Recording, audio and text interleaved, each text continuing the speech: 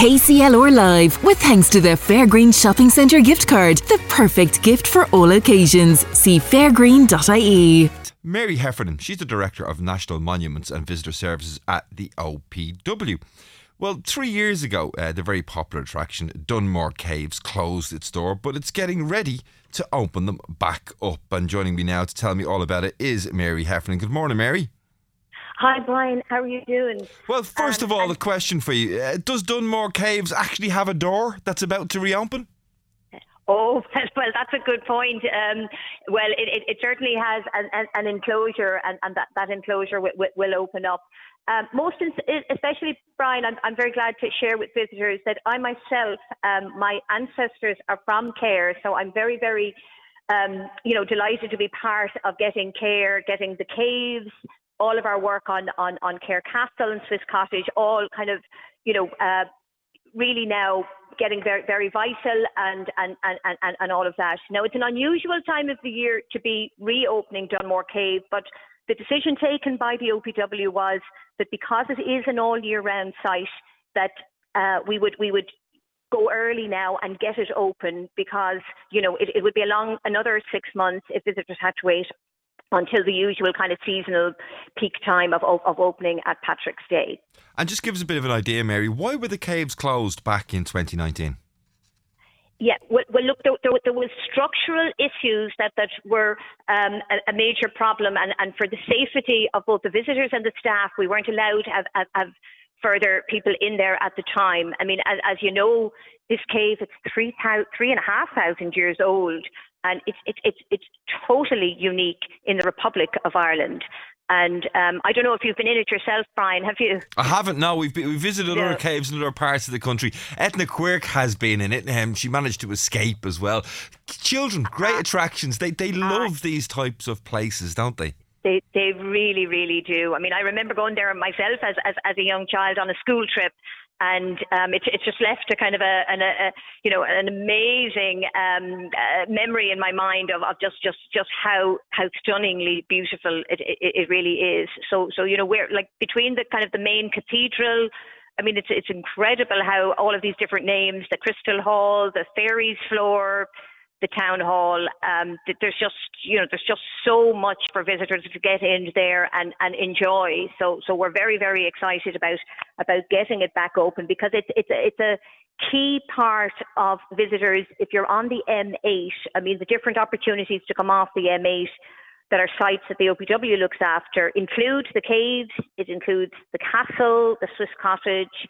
The OPW, we're doing a lot of work at the moment in terms of the Ormond Trail. I mean, I know in Kilkenny, the Ormond name is so synonymous with Kilkenny Castle, but actually originally the Palatinate, which is really like a mini court, was all in the South Tipperary area. The court itself was in Clonmel, and the satellite Ormond sites are Carrick, Care, and Clonmel. So the OPW at the moment is working with Fáilte Ireland on an initiative about boosting tourism on the river shore, because I suppose coming up from Waterford, you hit Carrick first with Ormond Castle, you go on to Clonmel, and then you go on to Care.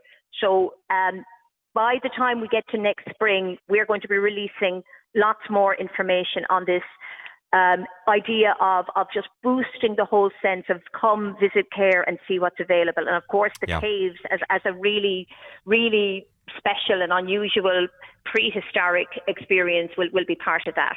Well, Mary, you won't be aware of this, but there's a touch of an echo on the line there. It's quite sort of atmospheric, because it actually sounds like you're in the caves at the moment. But I know in its heyday there was 40,000 visitors would visit the site. How quickly do you expect to get back to that level of visitors? Well, I'm pleased to announce that we have just recently hired 3 new digital marketing teams who are in fact heading off in the next couple of weeks to Belgium, Spain, and England, and so we are and the reopening of the Dunmore Cave is a highlight on their itinerary for promotion. So we're going to be working very, very hard to promote the reopening of Dunmore Cave. I'm awaiting word from the Minister's office, but I know the Minister is going to be launching the official reopening of the caves, and that will build a number of publicity as well. But realistically, Brian, it could well be 25 before numbers start to get back up again. But it's always been a compelling site, and I know once the tourism business and industry hear that it's open again, I think there'll be huge demand to get back in. And of course, the OPW have a huge amount of sites right across the country, but specifically here in Kilkenny and Carlow. Give us a bit of an oversight as to how those sites are going and what are those key sites right across the two counties. Okay, well, in Carlow, I mean, clearly Altamont Gardens is just a hugely popular site. I mean, just the numbers that go there is just phenomenal. I mean, are you familiar with that one, Brian? Altamont Gardens? Absolutely, yeah. I mean, we are as a family. I mean, my children are 8 and 14, so probably just missed out on going to the cave sites. But we love OPW sites. They're great value, and some of the key ones across Kilkenny and Carlow are well worth visiting. Yeah, no, I'm thrilled now that you know that one and like that one, because it's just magical. I think when you see the sheep out the back of the house and just all of the flora and fauna are just so special. I mean, in Kilkenny, I mean, the medieval castle is just a masterpiece. It's the second most highly visited site of the OPW, second after Dublin Castle, and it's just a magnet. And in addition to the incredible tour inside the medieval castle, I mean, the grounds are just an extraordinary resource to the people of Kilkenny and visitors. Aside from that, there's all of the beautiful medieval ruins of Dusk Abbey. I'm just trying to list off the Ger Point. Yeah. All of these different types, Gowran, all of the abbeys are strong contenders, and I think they just paint a picture of an extraordinarily antique history to the county of Kilkenny. Our medieval history across Kilkenny and Carlow is so rich. The castle that we mentioned is probably the jewel in the crown, and even elements of the castle, the picture gallery, I think it's called, that big massive room with the timber panel. It's just fabulous site. And apart from that, not only are they great sites in their own right, but so many of these sites put on fabulous events as well. I know, for example, the trad sessions continuing. I think they're on today in Altamont. I think it's the last one of the season. Mary, George and co, they're all busy organising events. So these sites are more than just the site themselves. They become hubs within the community for events like this. They have really, and as you say, I'm delighted for you to kind of pull out the events which are both cultural and educational, and there's just a plethora of them going on the whole time, and I often reflect myself that in a certain way some of these estates were Protestant ascendancy estates, and kind of really behind high walls and gated kind of entrances, and I think their survival, and now that they're protected by the state, it's a whole renaissance and a whole new way of looking at them, because now they belong to the people, and now the people are able to go in and enjoy them and enjoy a huge range of heritage and culture. So, I think this is only going to strengthen in the years ahead. Absolutely. Listen, just to bring it back then to the good news of the reopening of the caves themselves. I mean, I've got 2 children who are big Minecraft fans. I'm sure the fact that Minecraft has been so popular with kids, brings the whole mining and caves really to the forefront. And there'll be a lot of children who maybe weren't quite old enough to go and visit the caves before they closed, who'd be dying to go and see it. Have we got a date as to when they'll actually be opening?